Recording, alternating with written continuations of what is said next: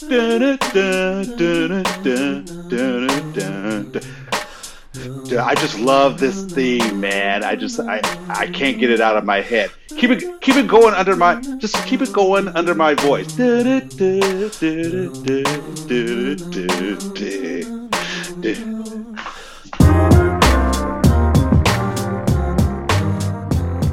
Welcome to the Detroit Lions PTSD Recovery Podcast, which, by the way, and I'm saying this right up front, is simply a phone call where I say to Dave, got a minute?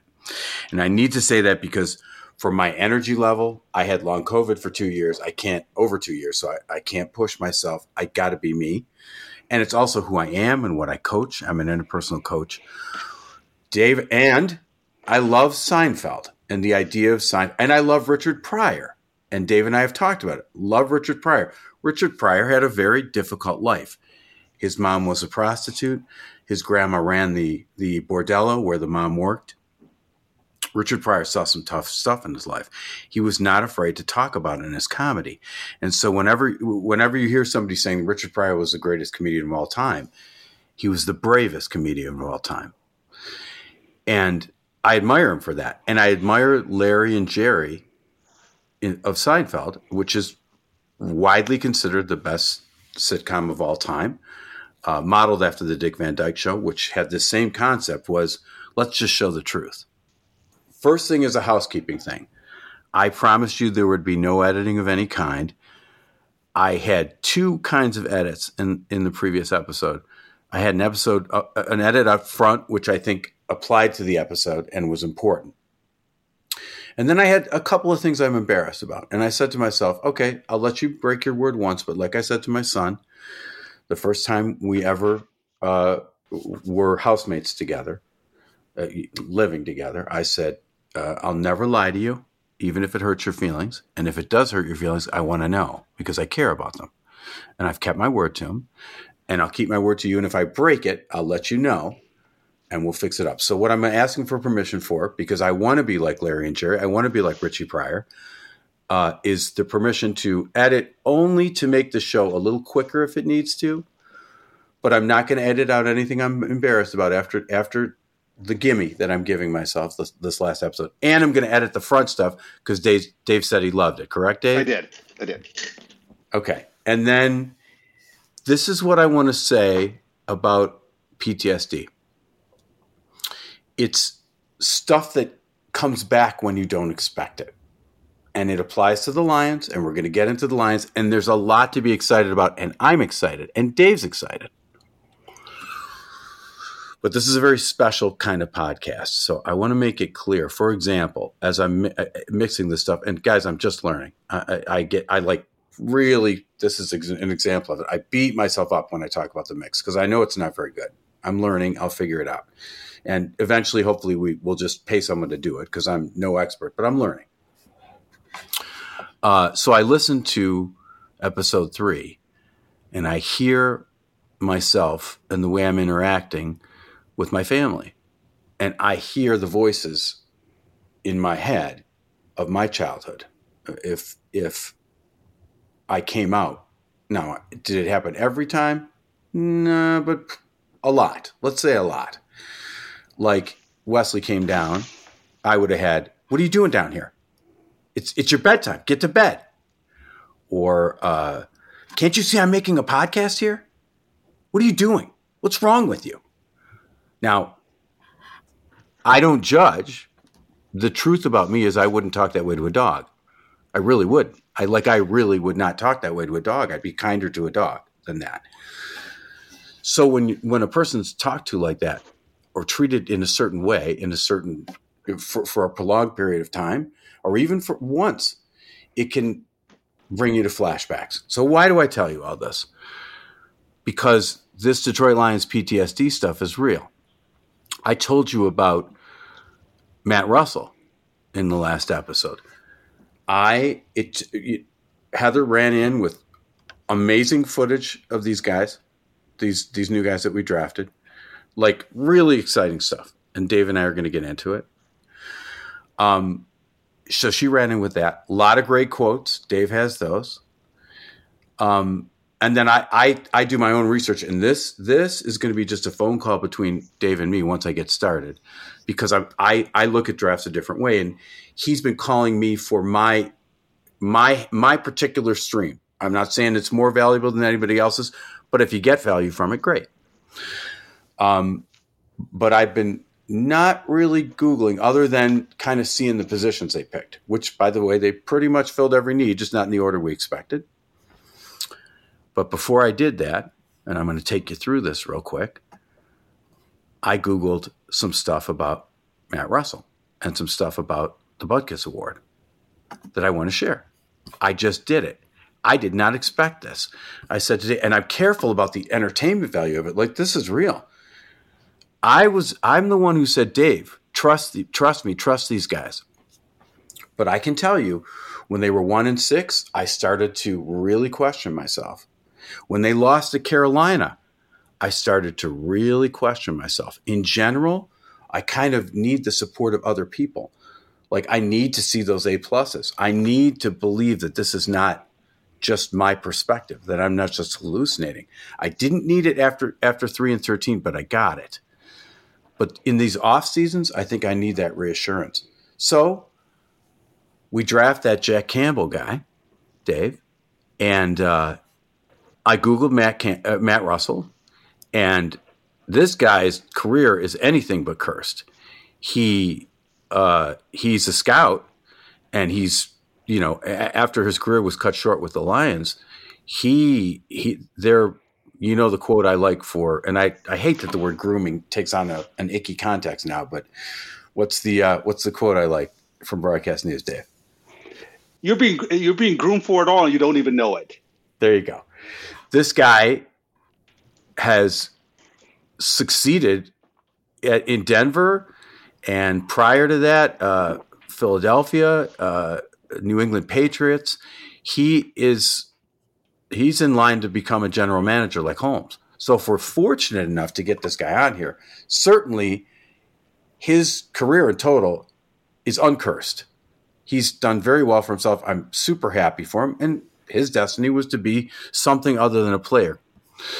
The Butkus Award in general, I'm going to get to in a minute, but we did draft a second Butkus Award winner 2 years after Matt Russell. I forgot about him. I didn't know he was a Butkus Award winner, but his name's Chris Claiborne. And on this list of the 10 worst picks in 10 worst first round selections by the Detroit Lions since 1980, he's number 9. It says this. By the way, I looked him up on Twitter. I actually wrote him, and I also contacted Matt Russell through the director of player relations or PR for Philadelphia. If we're lucky to get enough and fortunate enough to get them on the show, I'll talk to him about some of this stuff and their experiences in Detroit and what the culture was like here, and hopefully they'll be honest with us. Chris Claiborne. It says the following. This particular article. The former linebacker wasn't a bad player, but not as good as the hype. But he uttered some of the most famous words in Lions history. Quote, "We'll defend the North goal," end quote. Preceded the Lions' embarrassing 2002 overtime loss to Chicago. The Lions won the coin flip, but gave the ball to the Bears with Claiborne's words, which I'll talk about in a minute because he's not responsible for it. The Lions never got the ball, and Claiborne's declaration is the signature moment of the Marty Mornhinweg era in Detroit. Now, Chris Claiborne was simply following orders, and he I'm going to guess, to speak it that eloquently, will defend the North goal. He was trying to represent his coach in a very dignified and respectful way when the coach made a blunder. And I'm saying that as respectfully as I can. He chose the win. It's the game we talked about in episode 1, Dave. He had to deliver that news into the microphone and to the referee in the middle of the field.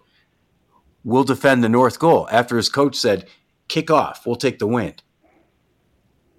He's trying to say it in a dignified way. You follow me? I'm following you. Okay. Now, maybe, and hopefully, Hughes doesn't go down this rabbit hole. But I'm a little creeped out. We got 2 Butkus Award winners. And the Butkus Award itself, Dave, the first winner of it is Brian Bosworth. Oh, no. And tell the signature moment of Brian Bosworth's career, David. You tell it. You do it. I just can't even utter the word. Basically, it's Monday night. It's Monday Night Football, and this guy's been hyped. He's got those Terminator shades, and he appears to think he's super cool, and he represents himself as a bad MF. And then it's Monday Night Football. He has that mohawk he wears. I think he was one of the first NFL players that sported the mohawk too. Right. He comes up against Bo Jackson. Now, I'll shortstop the story. If you trust me, I Tarantino conversations a lot. I go somewhere else and then I bring it back. So if you trust me to Tarantino the conversation, I'll bring it back to this freeze frame moment of Brian Bosworth in this Monday Night Football game. Okay, it's a critical third down. It's maybe on the 2-yard line. And Brian Bosworth is going up against Freeze. Bo Jackson. Oh, my God, this is the best. Oh, this is the best. Bo Jackson is the closest thing the sports world has ever had to Paul Bunyan. That is probably the most poetic way to put it. First of all, he's the first, I don't think the only, because Deion Sanders did it, but the first guy to play in the NFL and Major League Baseball at the same time. So he would have to miss a few games, I think, for baseball, because I think his main career was football, Bo. So he played 2 sports at the absolute highest level. In fact, I think he's the only person to ever go to a Pro Bowl in the NFL and to an All-Star game in Major League Baseball. Bo Jackson once ran down for the Kansas City Royals, which, by the way, the song Royals, oh boy, I'm going to have to Tarantino the crap out of this conversation. The song Royals by Lorde is based on a photograph of George Brett of the Kansas City Royals signing autographs. Google it. So, Bo Jackson. Okay. He once ran down a fly ball, and his momentum, because he's a giant Paul Bunyan of a guy, and no steroids on this dude. He was just one of those gigantic human beings. So his momentum is carrying him toward the outfield wall. And what does this guy do?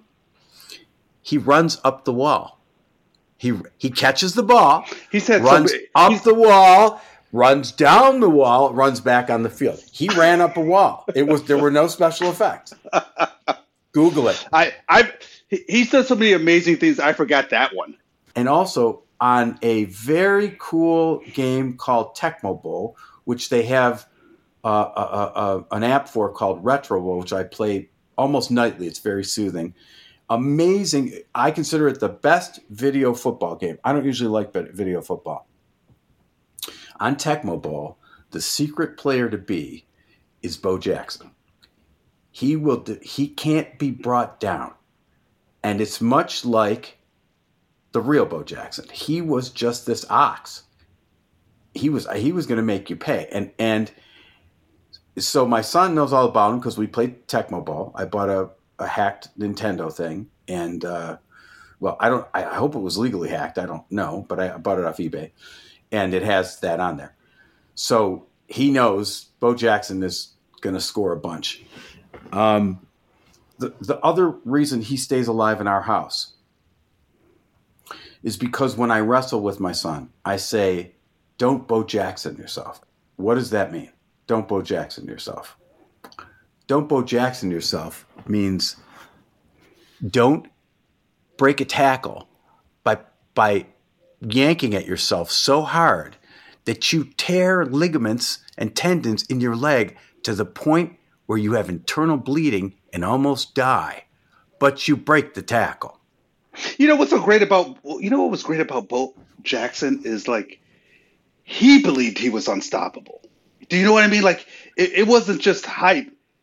he just believed it. He could run through walls, run through people, the ligaments out of his leg. So, like he was everything that people thought he was going to be. I just want to repeat, this guy was such a Paul Bunyan. He almost killed himself breaking free of a tackle, but he broke free. He broke free of that tackle. So I say to my son, don't Bo Jackson yourself. Okay, unfreeze frame. Brian Bosworth, this guy who's very hyped. I think that's the most respectful and accurate way to put it. He's been very hyped, and he's appeared to hype himself. And by the way, I've seen a documentary on the guy now. He seems super cool. And so if this is perceived as judgmental, there's a difference between judging and assessing. I think I'm assessing this accurately. I think he'd probably assess it the same way himself looking back. Seems like a super cool guy. At the time, seemed full of himself. Let's say it like that. Seemed full of himself. And I'm describing it accurately, not judgmentally. I didn't care for it, but it's accurate. His nickname was the Boz. So he already had this fancy nickname for himself. And here he comes, and it's 3rd and 2, and it's Monday Night Football, and the whole country is watching. So here comes Brian Bosworth to stop the now, as we described, legendary Paul Bunyan-esque Bo Jackson. Now, Dave, do you want to take it, or do you want me to finish? You finish. You're doing a great job. Bo Jackson runs into Brian Bosworth, and in this seminal moment, he rams Brian Bosworth, as you would expect of Paul Bunyan, back into the end zone for a touchdown. Bye-bye, Brian Bosworth. I think in my house, we all jumped up together, and we just were like yelling to the top of our lungs how amazing Bo Jackson was. And I believe my dad yelled, "That's it for Brian Bosworth." That's exactly. I thought, well, that guy's career is over. Yeah, that's a wrap. And my dad was like, you're gonna see that on every poster, every commercial, that was like a freeze frame. It was a freeze frame, and I still see it in this moment because it's that moment. It's that moment where these two things are coming together. Did he ever come back after that hit? Was he ever the same? Let's put it this way. Was he ever the same? I don't know if he ever was. Like I said, super, super nice guy, it seems like. But honestly, I don't know if he was as good of a college player as a pro player. Like Chris Claiborne, like the first guy I mentioned, who the Lions drafted. He should be or is in the USC Hall of Fame. I was so excited when the Lions got him. He was outstanding in college. Outstanding. One of the legendary college players of all time. But not for the Lions. He wasn't a total bomb out, but he was just not what we were expecting. Okay, so Brian Bosworth. He played 12 games his first season, 10 his next, and 2 his last. So it wasn't long for him. But yeah, it was an interesting moment. It was an interesting moment. It's fair to say that he bulldozed him in, and everybody's opinion shifted as that happened. Now, I bring up opinions to let you know, maybe you can already tell by where we've gone. This podcast is about experiences, the experience of winning the championship, which is what most of me believes is going to happen, is different than winning or talking about winning or talking about, what player brought you the win. We're talking about what it's going to be like, the feelings, the thoughts, the memories, the release, and the PTSD. So that's what I'm going to tell you about. You heard last time that I didn't expect a Butkus Award winner. I used to have a very superstitious mind. And I did not. I've worked hard on it. I've worked hard. I mean, I'm an interpersonal coach. I don't believe in coaching unless you're applying these things to myself. So what's interesting is I'm not melting down, but I noticed I didn't want to draft. I didn't want to read about who they drafted until today, but I did want to look up the Butkus Award winners. So the Lions have had 2.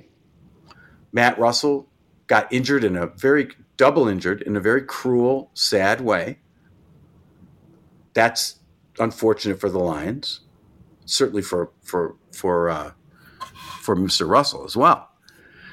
Chris Claiborne, one of the legendary college football players, he didn't pan out for the Lions. So that's kind of creepy. And the award, the first two winners of the award were Brian Bosworth, who had a career that I would say it's fair to say didn't pan out. Dave, would you agree?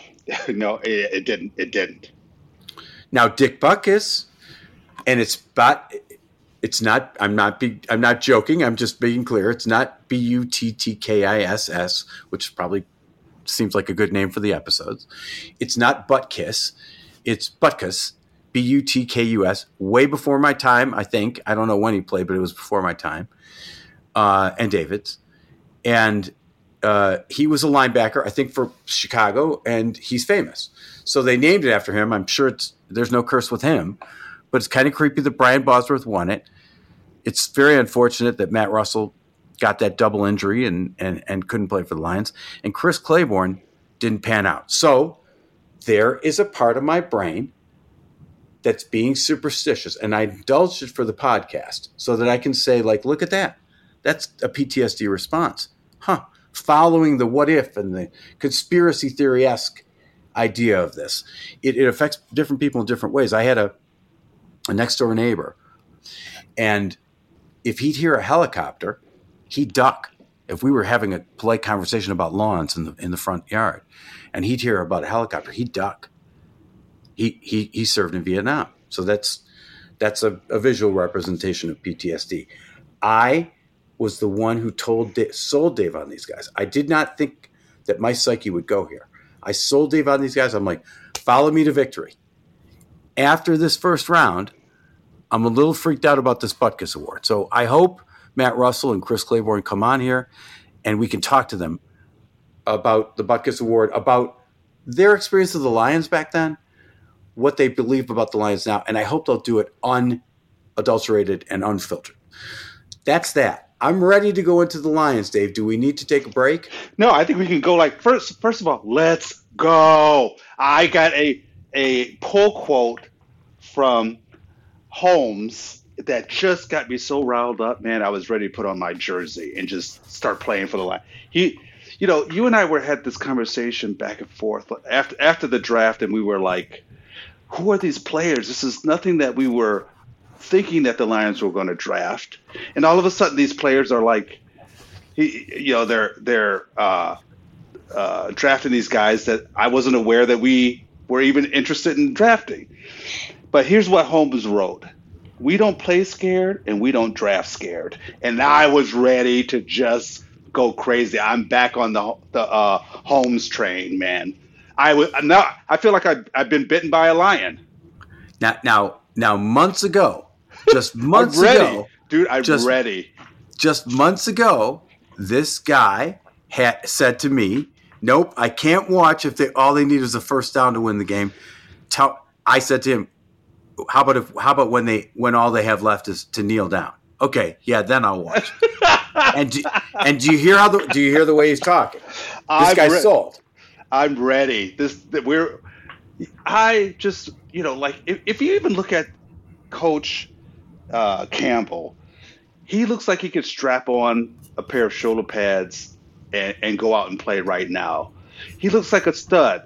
I think the Lions are adapting his attitude. I think the GM is adapting the attitude, and I think we're going to be in for a ride.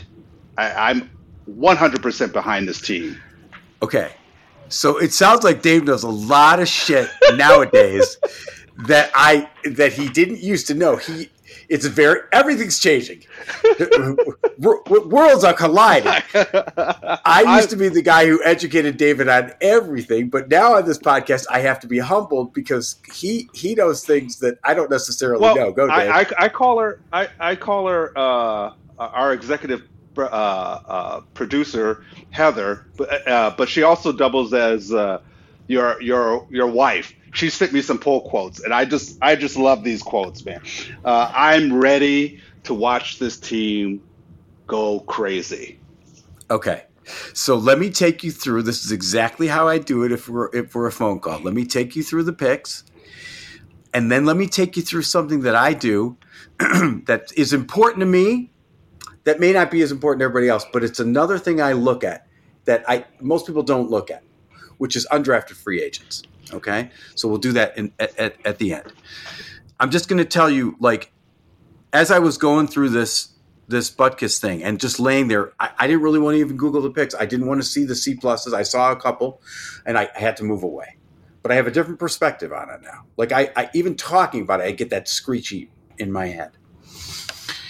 First of all, if you look at the positions that they filled everything they needed. It just wasn't in the order that we expected. And I'll tell you a perspective I have on that.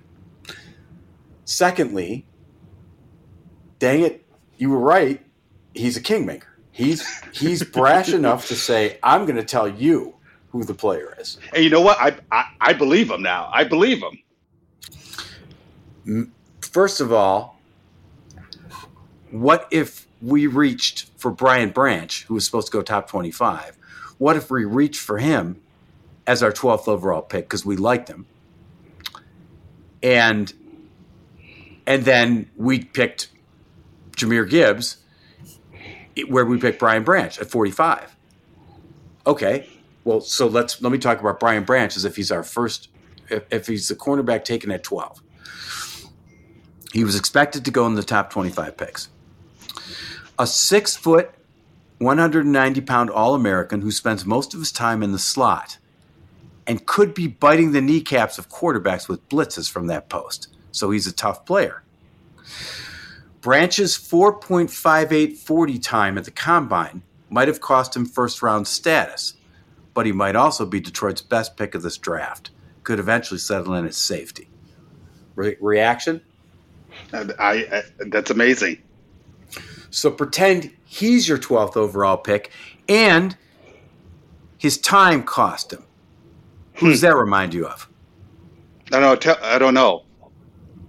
How about Amon-Ra St. Brown? Wow. Right? So maybe he's the pick that we reach. So pretend he's your 12th overall pick. Well, that makes number 18 Jack Campbell. And, of course, it hurts that he says maybe the biggest surprise of the first round. And immediately when I go to Jack Campbell, my PTSD, curse, superstitious brain, and I recognize it's not who I am, is flashing back right now to Butkus Award winner Matt Russell. And now Chris Claiborne, because I've added that to my pool. So I'm going to work through this during this podcast. Maybe the biggest surprise is Campbell now. Maybe, and I see Iowa and I say TJ Hawkinson. I get afraid. Truly, this is what's happening to me. Campbell should be a 3-down backer, so maybe he's just what we need. Reaction. Go, man, go. Okay. So that would make the round 234 pick is Sam Laporta. And Heather brings this guy, it brings me in footage. She brings me stuff. Like you said, she's kind of the executive producer. And she knows I'm just kind of laying there, contemplating the whole thing with Matt Russell. I don't even like talking about it. Isn't that weird? And I know it's superstition, so it's okay to talk about it. It's how those dark things see the light of day and they dissolve. Sam Laporta, in this footage that Heather brings me, is making moves. Not the fastest guy necessarily, but he's doing those shoulder shakes. And then he does another one. And then he does another one. Like he wants to be the receiver. And so what do they say about this guy? This is USA Today. The Lions effectively replaced TJ Hawkinson, which, by the way, Hawkinson went to Iowa. But now we have 2 picks from Iowa. I'm starting to soften to the whole thing. Whatever. We have to pick people from a university. It happens to be Iowa. I don't know who's going to go from the tight end room. I'll go back to that. All Big Ten last year, the 6'3", 245-pound Laporta doesn't score much, but had at least 50 receptions for at least 600 yards each of the past 2 seasons. Decent enough blocker. So he's the tight end, Dave. And we have Shane Zylstra, who did fine last year. And he's probably the odd man out. That's my guess. We have Brock Wright, who caught the everybody looks right and he goes left pass. And the We Believe in You pass. Remember the We Believe in You pass? I love that. And James Mitchell. Now, James Mitchell, Dave, now this is the old days. This is how I used to call Dave last year and try to get him involved. James Mitchell is a late round guy, torn ACL. That's one of Brad Holmes's MOs. He goes after guys that are injured, so he gets value picks. That still scares me. I that scares me so much that he will go for the limping player. I just get so nervous. I get it. The only guy it's hurt him on, and I love you sharing your nervousness. The only guy it's hurt him on so far is Levi Onwuzurike. Everybody else has healed. So James Mitchell healed. He missed his first few games, and he healed. And what I remember reading, now that doesn't mean how your potential will translate into actuality, but what I remember reading was he would have gone much higher had he not been injured. So how much potential does he have? Is Mitchell the odd man out? I think it's Zylstra. So I think your tight end room now, if you go that high with the guy, is going to be Laporta. It's going to be Brock Wright, and it's going to be James Mitchell. And I think Shane Zylstra is the odd man out. And then we would technically switch the Brian Branch carry. We say we reach for him, and we go to Jahmyr Gibbs. When I saw him run, and then Heather brought me another video of him, man, that guy's got some interesting moves. He's not scared rabbit fast like Barry Sanders. He's convincingly undulating. Like he just kind of moves this way, and if your body's not positioned to move that way, you're just going to miss. How would you compare him and Swift? Swift is more in the Barry Sanders mold. Swift is like, I'm going to actually make you not able to tackle me. And as you see, that plays out in the game. He apparently doesn't like to be tackled, so he's actualizing that in the way he runs. Gibbs is more shifty. You think he's going this way, and he moves that way. It's very like dance feverish. It's interesting. I like the dude. But imagine we got him at 45. Well, now there's a much bigger reason to be excited. If we started with a cornerback, okay, that's what he considered they needed. So flip-flop those. Now we're getting everybody we need. Agreed? Sounds like it. Okay, except for Campbell. And the Butkus Award starts to fade when I get into this. Round 3, Hendon Hooker, the guy they talked to before the draft. Now, listen to what USA Today says about him. Because I like this. You know how Brad Holmes gets value. Injury. Hendon Hooker, quarterback, Tennessee. Juicy pick for Detroit, which is quarterback Jared Goff, under contract for 2 more years. Now, I don't know how Jared feels today about this. Maybe he's super uncomfortable because there's a guy. But, I mean, he's terrific. He had an amazing season. He keeps playing the way he plays. We're in no hurry to start Hendon Hooker. Yeah, I think he understands where the Lions are coming from, that they need someone as a backup. Yeah, and if nothing else, he's a negotiating tactic for the Lions so they get a fair price if they re-sign Jared. So Hooker was he gets value picks, right? Listen to this. Hooker was on a Heisman track last season, just shy of 70% completion rate, over 3,000 yards, 27 touchdowns to 2 interceptions in 2022 before suffering an ACL tear late this season. We got him in the 3rd round. His age, 25, isn't ideal, but it does help explain his renowned maturity and leadership. And a redshirt year might be good for his knee and transition from the Volunteers office to a pro style. This is great. You're doing, like you said, you're doing exactly what you did before the season started last year. You're taking me through all the players. Now it's time. And you remember our conversation? I was like, you're going to have to take me through this draft with all the picks, and that's what you're doing now. You're going through each player. Go. Right. And before I go on, Dave, you're my witness. Do I do this every year with you? Like, prior to last season, did I call you every year? No. When we used to work together, what did I do on the walls at Mars Advertising? Do you remember in the mat room? I used to put up pictures of like Scott Mitchell with the Cowardly Lion. Cowardly Lion, yes. I had a wall of shame. So I had become that kind of Lions fan. You're my witness. Do you remember it now? Now that I recall it. I do. So I stopped after 2000. I stopped watching the Lions, and I've never watched them the same since, except for last year. So the last time we talked Lions to any significant length, before last season, before I called you with this, was when?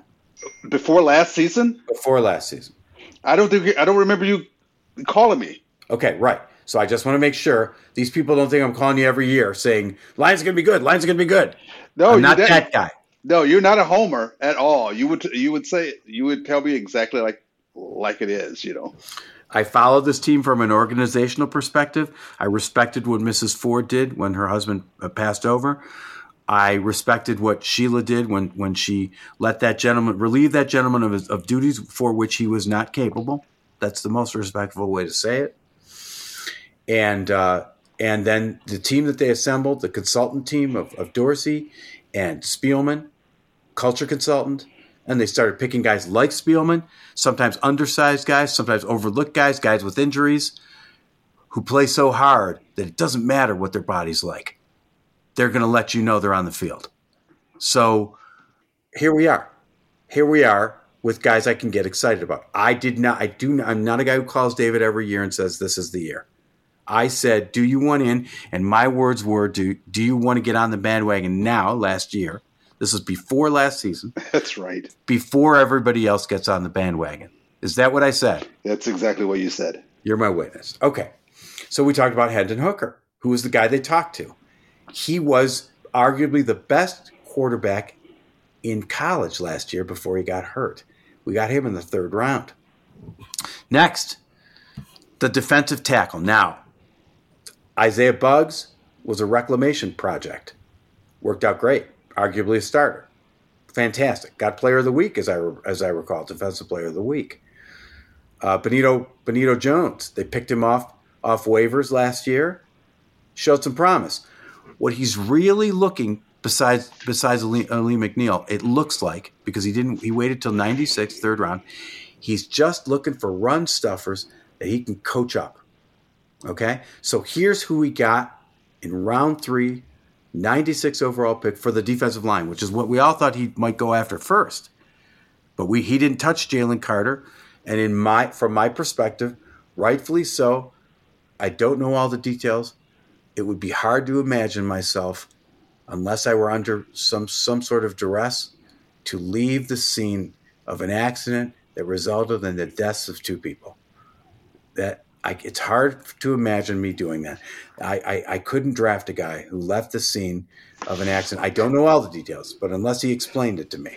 I totally agree. It's a character. It's a character flaw. Yeah. So I'm glad we passed, and it looks like we took a prospect there, but a guy they have shown the ability. Buggs, they got him, and immediately coached him up, and he immediately made an impact. I really like his energy. He makes a difference in the locker room. Well, this Broderick Martin sounds giant, 6'5", 337, and again, who adds some serious power and gap control to a defense that ranked last in the NFL. Serious power and gap control. Now, this is a time when every fan is short for fanatic, every fan is excited about their team this time of the year. I get that. But in Detroit, we've got a guy who picks. We've got a guy who's brave enough to say, we don't. And I get really scared and have the Matt Russell reaction as I say this. He strode to the podium. I'm having it again. He strode to the podium. I'm having it again. He strode to the podium in his Dan Campbell thing. I'm pushing through the reaction. And he said, we don't draft scared. We don't play scared. Oh, my God. That's the quote of the day. And then Dave said Kingmaker, and that's the quote of the day. I think he decided who would go where. And he did say, and I love how honest he is. He has candor. I love that. He did say, no, the guy we wanted was gone. Or he might have even said the guys we wanted were gone by the time they got to 12. Because I do believe they wanted Devin Witherspoon. I do. So what? They got a guy who was supposed to be a top 25 pick. I shouldn't say so what. I really am excited about Devin Witherspoon. I wish him a wonderful pro career. I really do. I wish he could have been a Lion. So, but sounds like we've filled a lot of needs. On we go. I love it. I love it. Let's go. Let's go, team. We got an offensive tackle. Let's hope he's got upside because, again, this guy has nailed later rounds. Do you think teams will draft a player for special teams? Or do you think they are like, likely this guy's going to be on one of our special teams? Do you think they actually do that in the draft room? Well, I think you hope your players are going to develop, but I can tell you that Brad Holmes said last year all that they were hoping for from Rodriguez was special teams. Do you think like a player could? Do you think a player could be shine as a special teams player and be thought of as a guy? This is the wrong word, but be a special team starter. Period. I think C.J. Moore was that guy. I mean, we didn't use it. He was our special teams. They call him gunners. And Gunners. You know, I know that eventually it's going to be flag football. That's my prediction. I predicted self-driving cars. Don't say that. Don't I predicted say that. self-driving cars. But anyway, yeah. So anyway, why do I look at the undrafted free agent signings? Why do I find them interesting? These are guys off the street, and they now, like I described the other day when you were saying all these guys are going to be millionaires, this is the other side of the story. This is the Hard Knocks side of the story. These are most of the guys that are on Hard Knocks, the guys that may or may not make the roster, 6 or 7 round picks, and these guys. And the guys I watch are the guys that get the bonus. Obina Eze was one of them last year. So I'm going to read. 3 of them got bonuses. Let me explain. Guaranteed money. You're allowed to give undrafted free agent signings guaranteed money. Well, these are guys off the street fighting for a job. If you want them to come to your team more than the other teams, you'll give them money, guaranteed money. Because they know they're like giving up a chance at another squad. Mohamed Ibrahim, even though we drafted Jahmyr Gibbs, is a running back. Let me read you what it says about him. Good backup with the potential to develop into a starter. Let me read that again. Undrafted free agent. Before the draft, good backup with the potential to develop into a starter. Set the Minnesota career rushing yardage record and rushing touchdown records. Okay? Now, I want to point out to you 2 things, Dave. Human being to human being. 1, this guy will be fighting for a job. That good, and he's fighting for a job. But also, that good. Also that good. Right. So Craig Reynolds seems like a lovely fella. I really root for him. I liked him too. Yeah. So if he beats Ibrahim out, then he does. But Ibrahim sounds very exciting. Next guy they gave money to was Chase Cota, wide receiver from Oregon. Gave him $80,000. Plenty of experience. He was there for 4 years. Cota has a lot to – this is from Draft Network. Cota has a lot to like as a successful ex-receiver. He's good with the ball in his hands and runs hard, breaking tackles and fighting for extra yards. Cota is tough as nails and is an excellent blocker. I expect him to be a very good special teams player. There he is, as a kick coverage guy at the next level. So don't you think they look at this guy as a replacement for C.J. Moore, who maybe, if he's good as they think, meaning talented, meaning skillful, that they'll develop him as a wide receiver. Doesn't that sound like a guy they can do that for? Absolutely. But if he's a special teams ace, let's call it that, then he's a special teams ace. Great. And the last person that they gave money to is Durden, Corey Durden from NC State. Could he have found diamonds in the rough? I mean, that's what I mean. I'm really excited. I trust this guy. You know, I trust his eye. I trust him doing his homework. A stout anchor against the run and single blocks won't move him out of his run fit. So we got 2 interior defensive linemen that are either developmental or rotational, and they're really looking for guys who could just plug it up in the middle. So maybe these guys are what we were looking for. And maybe, as I take you back, maybe as I laughed at David's comment, and as I say Matt Russell in my head, I truly do, maybe he is a kingmaker. Maybe we can go back to that fantasy we had as kids, and it's, Jahmyr Gibbs goes left. Hooker fades back. Oh, he unloads a deep, deep ball. to Jamison Williams. Well, not in the next 6 games, but maybe there's a lot to be excited about. Like I was telling you, I have a little doubt still. I'm working my way through. Hey, hopefully Matt Russell will help me with this. And hopefully Chris Claiborne will help me with this. But I was the guy who sold you on these guys. I was the guy who predicted this. I think juggle the order a little bit, and this guy is just what you said, Dave. He's a kingmaker. I was just thinking to myself the other day, he knows, like he's intimate with this team. Like he knows those guys. He knows what we need.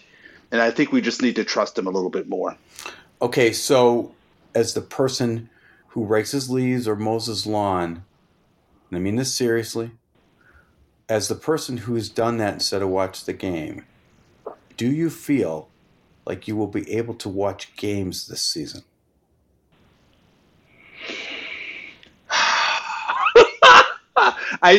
I have to wait. I'm going to say to you what I always say. I need to watch. I'll be able to tell the first possession how this team is playing. I not yet. I just need to see more.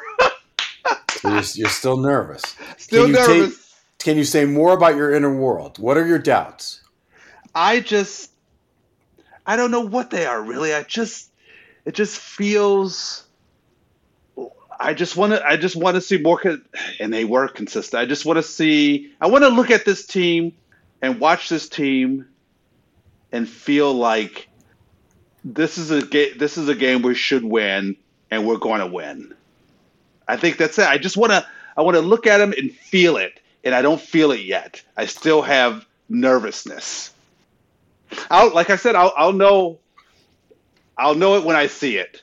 Name a team you've believed in ever. The Tigers, like there was a like when I watched the Tigers and they would go out on the field even in the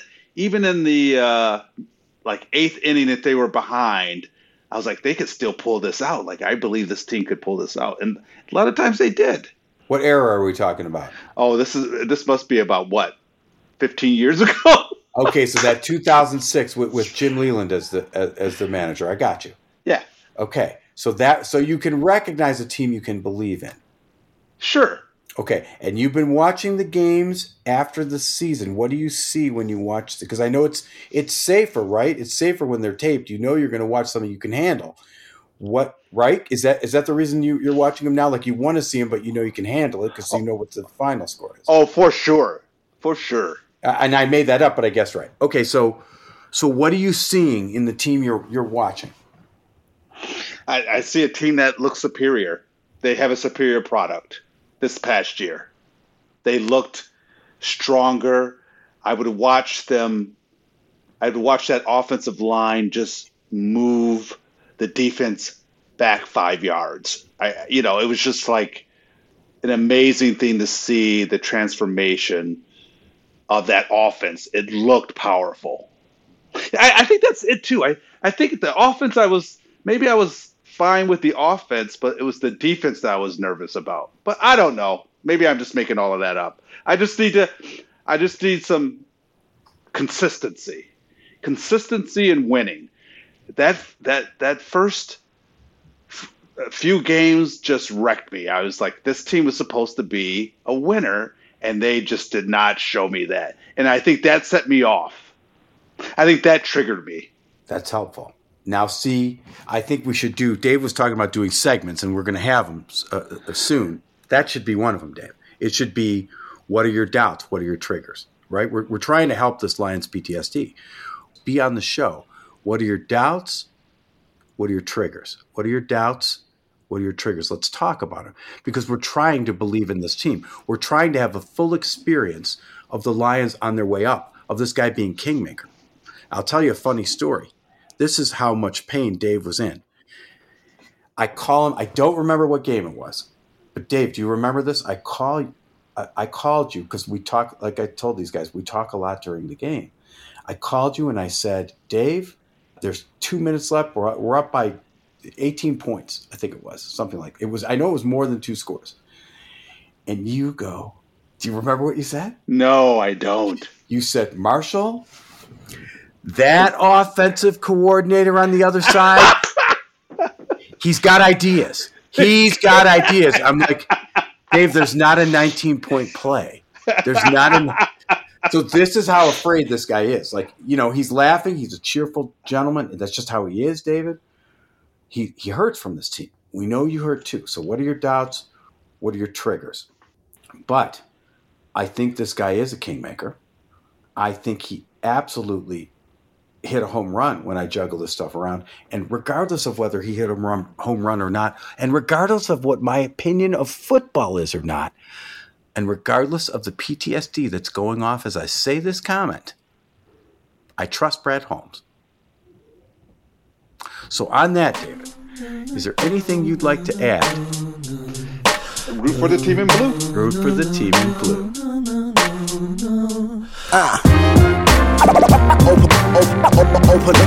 Open up your mind.